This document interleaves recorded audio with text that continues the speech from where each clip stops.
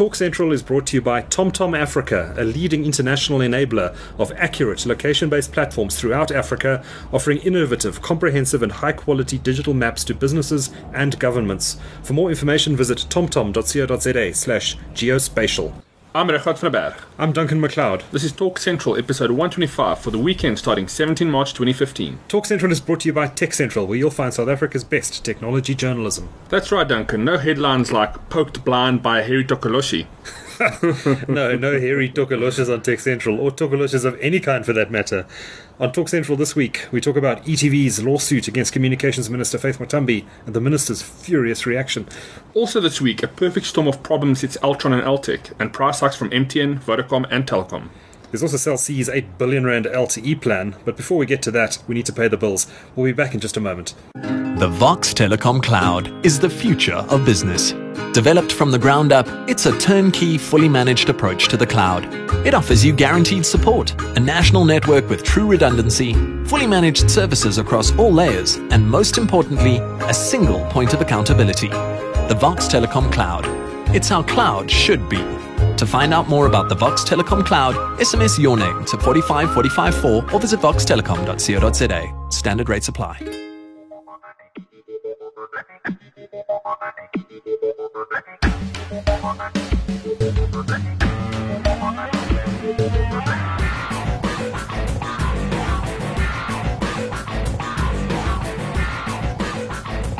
Well, welcome to the show. Hi, Regardt. How's it, Duncan? Good to see you. It's been a while since we last sat around the table and recorded a show. Yeah, I've been missing it. It's been a busy month, but it's good to be back in the saddle, so to speak. Indeed. First batch of holidays this time of the year out of the way, Easter and all the rest of it. But the next batch about to arrive in the next week or two. It's not helping much for productivity, that's for sure. No, not at all.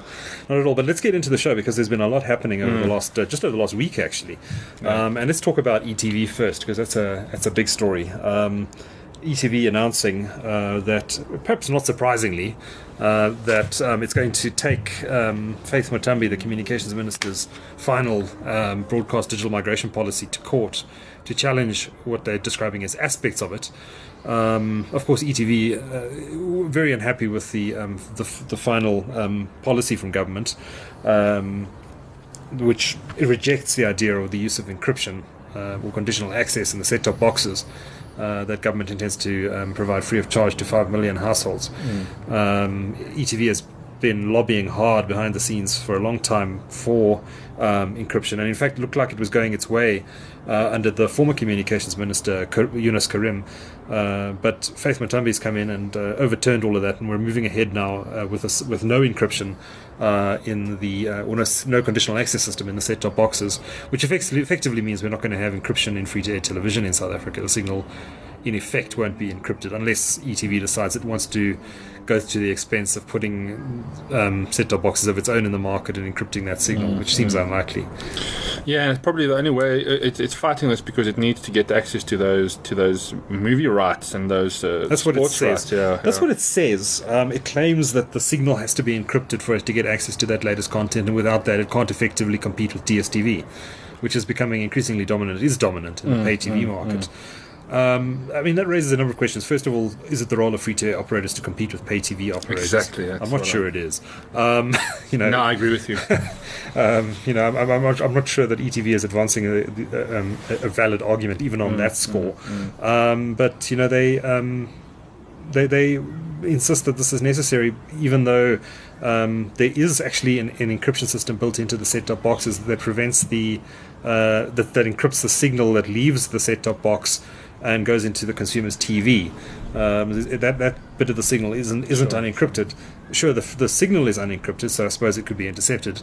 But they use HDCP or high demand or high demand copyright protection. I forget exactly what it stands for. It's something that's used in most decoders, isn't it? Exactly. It's actually the encryption copy protection technology that's built into HDMI. Yeah, so you can't drip from the HDMI or the RCA cable. Exactly. Yeah, it's a fundamental cornerstone of the HDMI standard. Yeah. And that's built into the SANS 862 South African Bureau of Standards specification for set-top boxes in South Africa. So they all have HDCP based on HDMI built into the HDMI port on these boxes. Now, if you listen to MultiChoice, they'll say that's all that's actually needed. And if you look at what what BBC did in the UK. The BBC launched services completely unencrypted, but launched those only standard definition broadcasts. Then, when they wanted to move to HD, they needed to implement an encryption system of some time, and they considered a number of options. One of them was encrypting the signal, but Ofcom rejected that idea, Ofcom being the British regulator. Yeah. And see, I've been doing a lot of research on this subject last weeks, but Ofcom rejected that idea, and the BBC simply implemented HDCP along with something called Huffman codes, which isn't in itself encryption, but it's also a protection mechanism that can be implemented without encrypting the actual signal that's broadcast. Now, MultiChoice is putting forward the argument that that's all that's needed, and that actually, if the BBC can get the best content through this mechanism, why can't ETV do the same? ETV is arguing, actually, no, we have to encrypt the system, encrypt the signal, rather than just provide an encryption mechanism on the output of the video output for the HD signal on the box. So that's where we stand in the argument at the moment. But ETV has now taken the matter to court. They're challenging it on a number of legal arguments. And then this morning, my colleague Sunil Gopal had a chat with Faith Mutambi on the sidelines of a conference organized by SADIBA, the Southern African Digital Broadcasting Association. And she hit back quite strongly, in fact, saying, and I'm going to quote because I was going to bring up the article here on my iPad. She says, South Africa won't be held to ransom by ETV. We won't be held to ransom by commercial interests. We are here to serve the interests of the people, she warned in that interview that she had with Tech Central this morning. So interesting remarks, and certainly it shows that it suggests that the government's not going to back down in the face of this ETV lawsuit, and I don't think it should, actually. Yeah, I agree. I mean, let's be honest, if this does happen, it is going to create a lot more headaches, I'm sure, for the system than the current process that they're doing, and also you can also argue the fact that it's not really correct for ETV to get a free ride potentially on a new deployment like this, where MultiChoice has spent billions to set up that infrastructure. But that's just playing devil's advocate. No, I think you're right. I mean, I've said that before, and in pieces I've written on Tech Central and in the Sunday Times. I think that people tend to hate MultiChoice because it's been so successful, but it's been successful for a reason, and I think that to punish the company by implementing a taxpayer-funded subsidy of competitors is not fair. If they want to roll out encryption in set-top boxes, and they should pay for it. Yeah, definitely. But let's hope that the rollout of at least the digital or of these set-top boxes will pave the way for more players to at least take up the digital signal, so we'll get a broader spectrum of broadcasters to begin with, and then worry about the Hollywood movies, and the sports rights and that kind of thing. Exactly. And let's just remember. I mean, the BBC is probably a bad example to compare to, because they receive a huge amount of money in license fees. The average Brit pays a lot of money in license fees. I forget the exact amount, but it's something like £200 a year. Sure. So about close on £4,000 a year, and just in mandatory TV license fees if you own a TV set in the UK. So that's expensive. And there's a lot of revenue they get through that, in that regard. And the BBC's quality of programming is outstanding. But generally around the world, free-to-air television is not that good quality. I mean, if you look at free-to-air television in the US, it's awful. It's 50% of its advertising. You don't want to watch it. And free-to-air elsewhere in the world is generally appalling. It's not a platform that is typically competed with pay TV. And I think if pay TV operators, if broadcasters want to compete with DSTV, they should do it on the basis of being paid broadcasters. Yeah, I agree. Pay is the mechanism whereby the best content is seeded into the market, and then for free-to-air television tends to get it a few years later. Yeah, and also, with ETV already, if they need to expand, I think there's a lot more for them to do firstly before they just piggyback off this digital signal to try and get access to these licenses potentially. I think they need to flesh out their, maybe they're thinking a bit more. There's always the internet. I don't know. I'm not an expert in that field, but I do think it was. I don't agree with the way that they taking this on. Anyway, let's let's keep an eye on this space. I wonder how this one is going to pan out. But I think there's a very real risk here that that this ETV lawsuit could hold back the whole digital migration process even further. Yeah. Anyway, let's move on. Very interesting profit warning and strategic update that was published on the JSE Sens news service late last night by Altron, which is the technology group that owns companies like Bytes, Altec, and PowerTech. It's the group. The company is controlled by the Venter family. Company started by Bill Venter and is now run by CEO Robbie Venter, and of course Craig Venter runs the Altron TMT businesses, which includes Altec and Bytes. Those were put together in the last year and a half or so. That business, certainly the Altec business, was delisted. I think it was about 12 months ago now, perhaps 18 months ago. Yeah. And so everything is via the single listed entity now, and that's Altron. And they put out a trading statement yesterday, along with a strategic update, as I mentioned, which suggests that the company has really been hit. And the headline we used on the story was "A perfect storm hits Altron." And it really does read as if, with the exception of the Bytes business, the IT businesses within Altron's stable, that things have really gone a bit pear-shaped in the last 12 months. They've been under tough trading conditions as it is, and the PowerTech division, which I think really feels the impact of the weak economy and the power cuts and all the rest of it. The traditional sort of they do transformers and sort of cabling stuff, and when the building industry, the construction industry feels a downturn, I think that business takes a lot of pain. But the traditional Altec business is also coming under a lot of pressure. There are a number of reasons they have outlined for that. There's been reduced demand for set-top boxes from its Altec UEC business down in Durban, and I think that may be a direct result of a reduced order intake from MultiChoice. We saw MultiChoice move its or hand the contract for the construction, or the manufacture rather, of its Explorer PVR to Pace, which has established a factory down in East London. That business historically would have gone to Altec UEC. Then we saw the launch last year of the Node, the Altec Node. We wrote about it quite extensively on Tech Central and had some exclusive insights into the background of that development of that product. Unfortunately, it has not performed to expectations. I'm not surprised, to be honest. I think that I don't think it's been marketed sufficiently. I don't know about you, but you don't. I mean, they've run a campaign on Tech Central. They've run a couple of campaigns here and there, but nothing of any massive consequence. You don't see them on billboards and that sort of thing around town. Or I saw a display in Dion Wyatt, I think it was. Oh, did you? Okay. They're here and there, but it's not in your face. The sort of in your face advertising that you might expect for a consumer product like this. Yeah. But I think the bigger problem the Node had or has is it's very good, but it's difficult to use. It was designed by engineers for engineers. It wasn't designed for consumer use, I think. I think that's its biggest failing, having used the product quite extensively. I think you have to be very technically minded to use one of these products. That should just be a user interface solution, really. It is. The user interface is not user-friendly enough. It certainly wasn't when it came to market. I haven't used it in the last few months, so maybe there have been some big improvements. But certainly it needed a lot to be a lot more user friendly. You could do a lot with this box. I mean, you could hook up cameras, motion sensors, all sorts of other things. It's Zigbee compliant. You could do all sorts of cool stuff with it. But it required a bit of technical nous to get it right and to figure out what you were doing.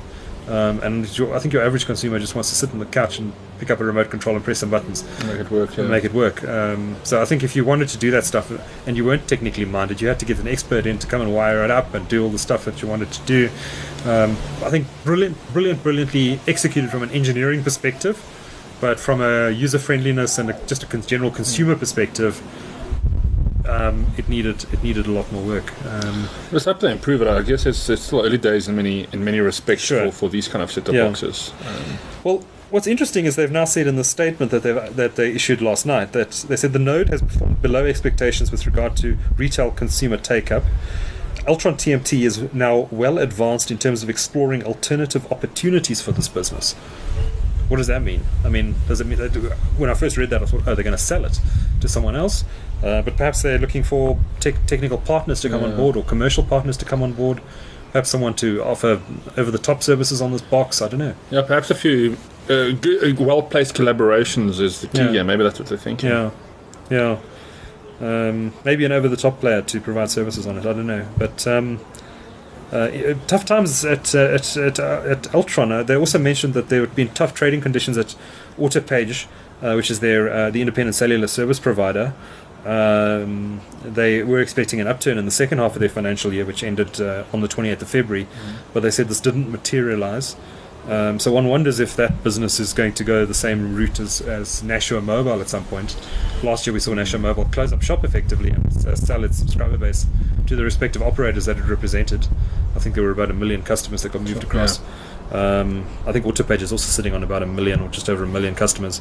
Could the company do the same? I think it's probably a distinct possibility if the business is considering a new strategic direction, which it says it is. In fact, what they say is I'm just reading here from our piece, is now promising a new strategic direction which will result in shedding operations identified as not core and exploring equity and technology partnerships with global industry players in other areas of the business. And what was interesting to me is they said particular emphasis will be placed on significantly reducing central costs by creating a leaner management structure.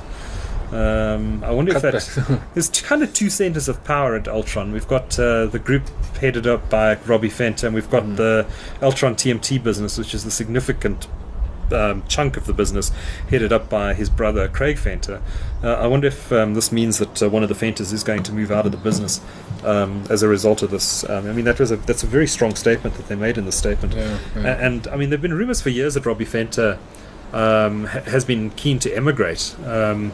I don't know what the current situation is, but certainly a few years ago his family were living overseas, and he was commuting a lot out of the country and back again, so it can't be a pleasant situation. I don't know if that's still the case, but if it is, who knows, and I'm speculating here, but maybe a restructuring of the business would see the exit of Robbie Fenter and Craig Fenter taking over the whole business. Who knows? Seems plausible. Seems plausible. But the results are coming out on the 13th of May, so we'll definitely be attending that results presentation and hopefully interviewing both Craig and Robbie to get some more insight into what the strategic thinking is and what sort of shake-up we could see at management level. Yeah, perhaps ETV should speak to these guys. You never know, there's a box ready to be used. Well, funny enough, ETV has its own box already, OpenView HD, which also hasn't been terribly successful from what I can tell. That's the free-to-air box, which includes a conditional access system. I forget which one it is. It could be Nagravision or I forget which one it is actually. Maybe the Cisco one. But they've got a box in the market already. They've tested the market. So they've been out there with an encryption system. But Altron, the share price has taken a real hammering over the last 6 months. I haven't looked at it this morning, but it's really come off sharply, more than 50%, I think closer to 60% over the last little while. And I think shareholders are going to be very keen to hear what the Fenters have to say about the future strategic direction of the business. Yeah. Let's chat a bit about the price hikes we've seen in the last few weeks. Rafat, you with MTN, hey? Yeah. They announced just 2 days ago they're putting up their rates. How are you affected? Have you had a chance to look at the... I tried to look at the... to be honest with you, I can't always remember what contract I'm on even. Oh, right, okay. I'm sure MTN is very happy to have you. No, but having a look here, I mean, there's a 50 Rand increase on mine. I've got an MTN 750. Okay. So it's 50 Rand. 50 Rand top up from 750 to 800 bucks. It's not massive, but it's about Telkom's increasing, MTN's increasing, Vodacom's increasing. I mean, petrol's going up again. It's not a fun time to be a paying customer. No, indeed. So MTN has announced the hike. I think it's the prepaid data is going up, and a lot of the contracts. In fact, I suspect all of their contract fees are going up. Subscription fees. No changes to voice prices, and prepaid voice users are not affected. Prepaid data users are. And this comes just a week or 2 weeks after Vodacom announced that they were increasing the prices, mainly of subscriptions for contracts, also leaving prepaid voice tariffs alone. So I think even more reason to ditch the contract and go prepaid.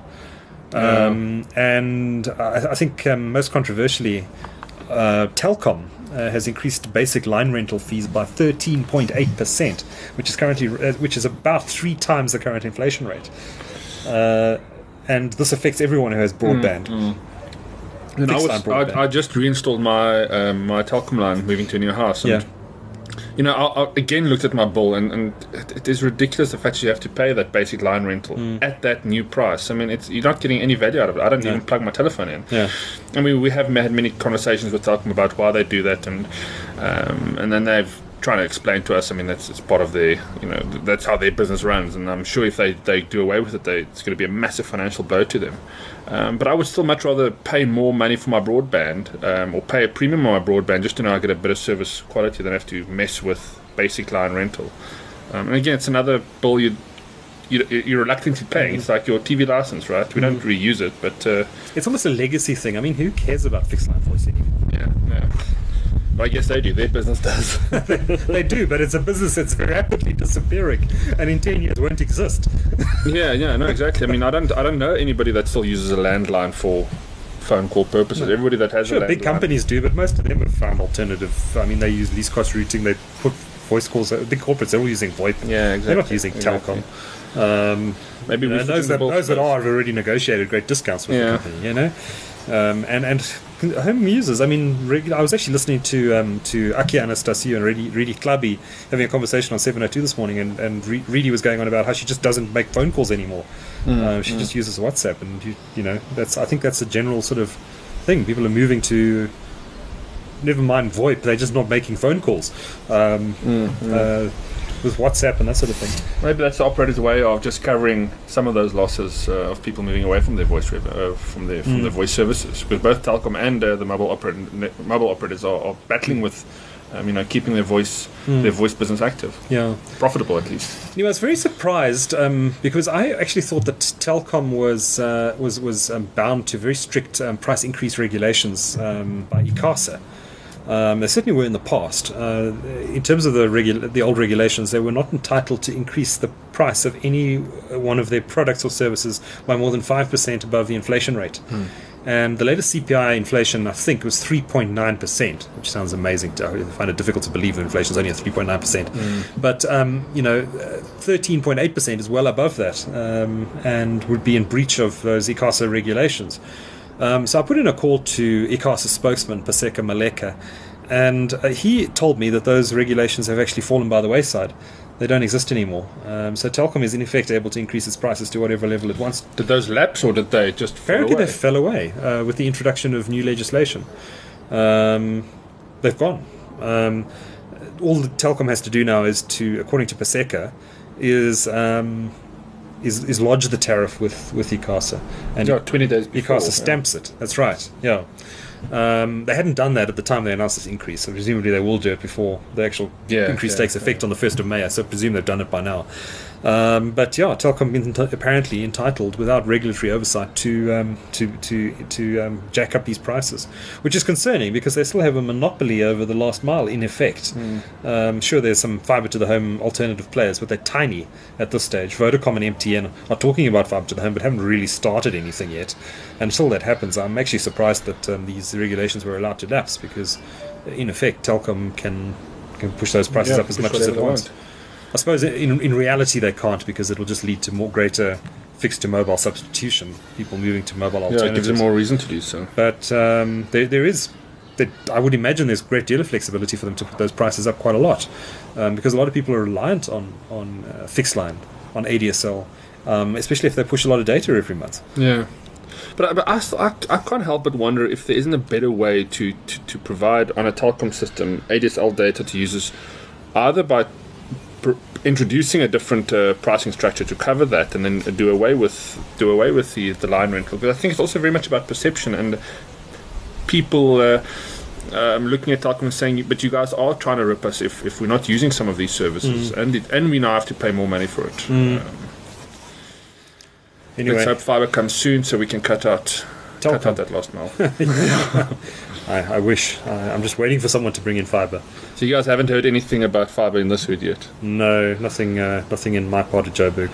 I saw Toby Shapshak posted. Toby Shapshak has fibre. The Yeah. The string of expletives here to follow. Did you see the screenshot? Did you see the speed test that he did Yes. this morning? 200 megs down, Yeah. 70 up, I think it was. I saw one he posted 2 days ago where he got 275 megabits down. Yeah, that's the one. That's yeah. the one. That's the one. Insane. He's with that Craig Hall Fiberhoods. Dunkel Fiberhoods. Yeah. They're wiring up in the Lovo area. And I bet you he's not paying a Telkom line rental. No. I would ditch Telkom with great speed if someone like that came along and offered me fiber. It's coming. We can taste it. It's coming eventually, sometime. Yeah. I just hope it happens within the next 3 years or so. They really are focusing though on the really posh areas of Joburg. Those big suburbs. Hyde Park and the parks they call them. Yeah, we're just lucky that we're close enough to those parks that we'll probably find some of the spillover happening into our street. So hopefully that'll happen. Hopefully, touch wood. Right. Last thing I wanted to chat about this week was the announcement by Cell C that they're going to pump 8 billion rand into building a 4G LTE network in metropolitan areas in South Africa. I think a lot of people, Cell C users, will be saying hallelujah about time. About time, yeah. It's the only network in South Africa that doesn't have a 4G network. And they're going to be rolling this out in metropolitan areas, as I mentioned. I think that makes sense. Cell C doesn't have the cash to roll out a national network. And 8 billion, it sounds like a lot of money, but actually if you think that MTN and Vodacom are each spending 10 billion rand on their networks this year alone, it's probably not that much. But I think interesting what it says about the commitment to the shareholders in this business, because Bloomberg's reported a few weeks ago that the shareholders had put the business up for sale, or rather commissioned Goldman Sachs to find out if there was any interest in anyone buying the company. Now they commit to an 8 billion rand rollout of infrastructure, suggests that if the Goldman Sachs process doesn't work out, and I assume it's still going on, then they'll put the money in the ground and commit to the market. But they are kind of blowing hot and cold on the issue. Let's appoint Goldman Sachs to see if we can sell this thing. Let's put 8 billion rands of new capital into it. Which one is it? Appearances, maybe. I don't know. Yeah. Look, at least the end users will benefit. I suppose it's easy to put out a press release saying you're going to spend 8 billion rand on LTE. It's let's actually see the commitment on the ground. Yeah, true. But I think something that Cell C has to do. They don't have a choice. Yeah. They've got problems. They've got perception problems about the quality of their network. Justified perceptions about the quality of their network, which they say they've largely addressed in Gauteng now. I don't use Cell C, and I don't know anyone who does. I don't communicate regularly with anyone who does. Let's put it that way. So I don't know if the problems have actually been fixed, but they have a lot of work to do. There used to be a time when they really were the favourite kid in the block. I mean, they introduced some interesting pricing things when they launched. I think that's the biggest problem is they've taken on so many customers in the last 2-3 years that their network couldn't cope with the demand. And now those guys are migrating back to the other guys. I don't know yet if they're doing that, because if you look at the numbers, I think MTN has certainly stopped the hemorrhaging. Vodacom's market shares remain pretty flat. Cell C, until the most recent numbers I've seen, still suggest that Cell C is gaining. That's interesting. But those numbers are probably about 3 to 6 months out of date now. My gut feeling is that it's probably that migration to Cell C has probably stopped. But we'll have to wait to see the numbers from the operators when they get released in the next few weeks. Actually, we should be seeing numbers from Vodacom and Telkom at least. Just trying to think if Blue Label Telecoms, of course, provide some analysis on this as well. But I don't think we're going to see those numbers for a few months yet. So yeah, there we go, Cell C. Let's move on to our regular features. We're running rapidly out of time. Let's pick our. I'll do the winner this week, Regardt, if you can pick up the loser. Sure. I think our winner this week's an easy one, and that's it's Naspers and its shareholders for the company's share price surging through the 2,000 rand a share mark this week for the first time ever, giving it a market capitalization of over 850 billion rand. Making it one of the biggest publicly traded companies in South Africa. In fact, I think it's the biggest company only listed on the Johannesburg Stock Exchange. Biggest company without a dual listing on another exchange like London. And the share has come back quite a bit since then. I think it fell the next day to 1,800 and something before picking up again. But it's all on the back of Tencent. Yeah. It's all about Tencent, which is now worth as much as Facebook. Wow. Just to put it in perspective. That is crazy. So Absolutely. market cap well north of $200 billion. And Naspers owns a third of this company. Somebody made a very clever investment move Very many clever, years ago. yeah. I hope that guy got a bonus. I think it was Antoine Roux who passed away a couple of years ago. The guy who started MWeb in South Africa. Oh, yes. Remember Antoine? Yes. He was responsible for many of these investments. He led the team, I think based in Singapore or one of those Southeast Asian markets. And he led a lot of these investments. I think he did the Mail.ru deal as well, if I'm not mistaken. Oh, wow, yeah, that's another big one. Another big one. Also, fabulously wealthy company now. Naspers doesn't have anywhere near a third of Mail.ru, but it's still a valuable investment for them. But Antoine, he led a lot of these transactions. He died at a very young age, a couple of years ago. But Naspers shareholders continuing to reap the rewards of his investments, and of course the visionary backing, I guess, of Koos Becker. Oh, yeah. Yeah. Just shows you what a few good decisions can do. The right decisions. Absolutely. Maybe get our government to employ some of those guys. Wishful thinking. Anyway, so who's our loser? Yeah, the loser for this week, it has to be Telkom for hiking the line rental fees. Like we said, the line rental fee is a disputable part of your account every month already, and by hiking that, it's just not helping the guy that's really trying to make best of their insult L's. to injury. Yeah. And I love ADSL. I love my ADSL when it's at a decent speed, and I can't see myself going without it. Obviously, unless fiber goes. Yes. But yeah, it's not nice to see that from Telkom. So go into your dog box, Telkom. Don't do it again. Yeah, bad boy. What's your pick this week, Richard? So I've been when in my transition when I was moving house that I didn't have DSL installed. I didn't stream any music. I didn't want to use too much data. So I've been going through my old MP3 catalogs or my old MP3 folders again. And having been a Windows user for most of my life, I used Winamp religiously, and I still do on one of my Windows machines. Okay. I still own my license. Well, I still have my license on the last version before they went under. I still love that music player. But I was looking for something similar and something similar in simplicity. For macOS, and I came across an app called Vox. You can get it at Coppertino. That's Copper the element, Coppertino.com, and the app is called Vox. It's available for Mac and your iPhone. And it's a really nice, very simple user interface music player, and I've really been enjoying using it. Is it freeware? It is free. There is a paid for. You can pay to get one or two additional features, Such but as? it is free. Now you could. I'll have a look at those now. Sure. I'll let you know. But in terms of organizing your music collections, playing, syncing it up to SoundCloud or Last.fm, if you're still a Last.fm user, it's very easy. But I like the fact that it's a window that stays on the side of my screen, and I can play all my MP3s through it. I still love to stream, but I've got such a big collection of MP3s that I've collected over the years. Certainly the way, certainly worth it. I must say I've moved wholesale to streaming now, except in my car, because the local mobile networks are so crap that you can't seem to sustain a connection for streaming music for more than 5 kilometers across the northern suburbs of Johannesburg, which is just ridiculous on any of the networks.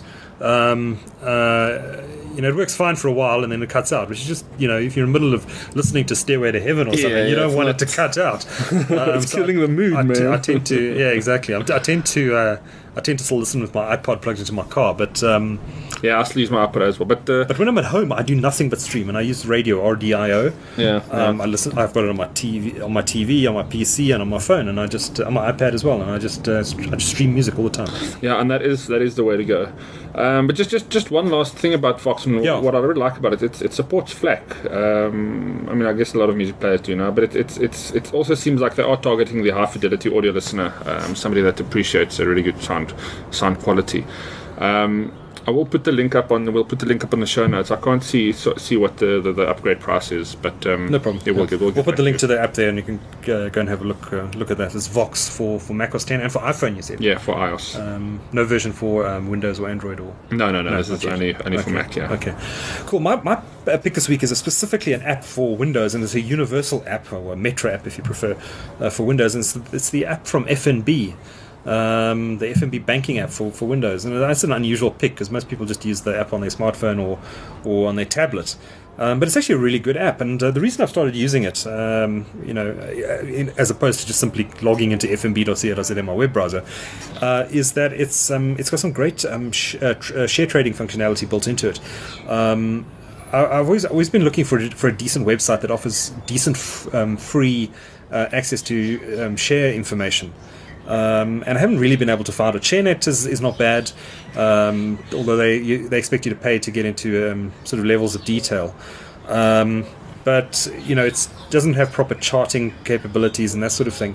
And so I've started using the FNB app for Windows, the Universal app for Windows, and it's really good. And I've recently started dabbling in the share market again, so listeners be warned, there's probably a catastrophic market collapse about to happen. Just don't invest in Naspers, please. Given my history of investing in shares, the market is probably going to have a repeat of 1929. But it's a really cool app, and it provides a great amount of detail into allowing you to drill down into shares on their market cap, their historical performance, a whole range of multiples, including PE multiples, all the sort of things you need as an investor to decide whether you're going to buy a share or not. And I really like its graphing tools in particular, because it'll let you drill down to 5 years of graphs, and it's really well designed and well done. And the great news is you can access all of this information, all of this functionality free of charge without being an FNB customer. No, that's great for potential investors or anybody who just wants to read a market, I guess, and kind of see what's happening. That's very cool. Yeah. Very cool. So that's the FNB banking app available in the Windows Store. It's not often we pick one of those, is it? Yeah, definitely. Windows making a comeback. Excellent. Well, that's all the time we have for this week. If you have any feedback on the show, we'd love to hear from you. info@techcentral.co.za. Until next time, from Rechard and myself, take care. Ciao, ciao.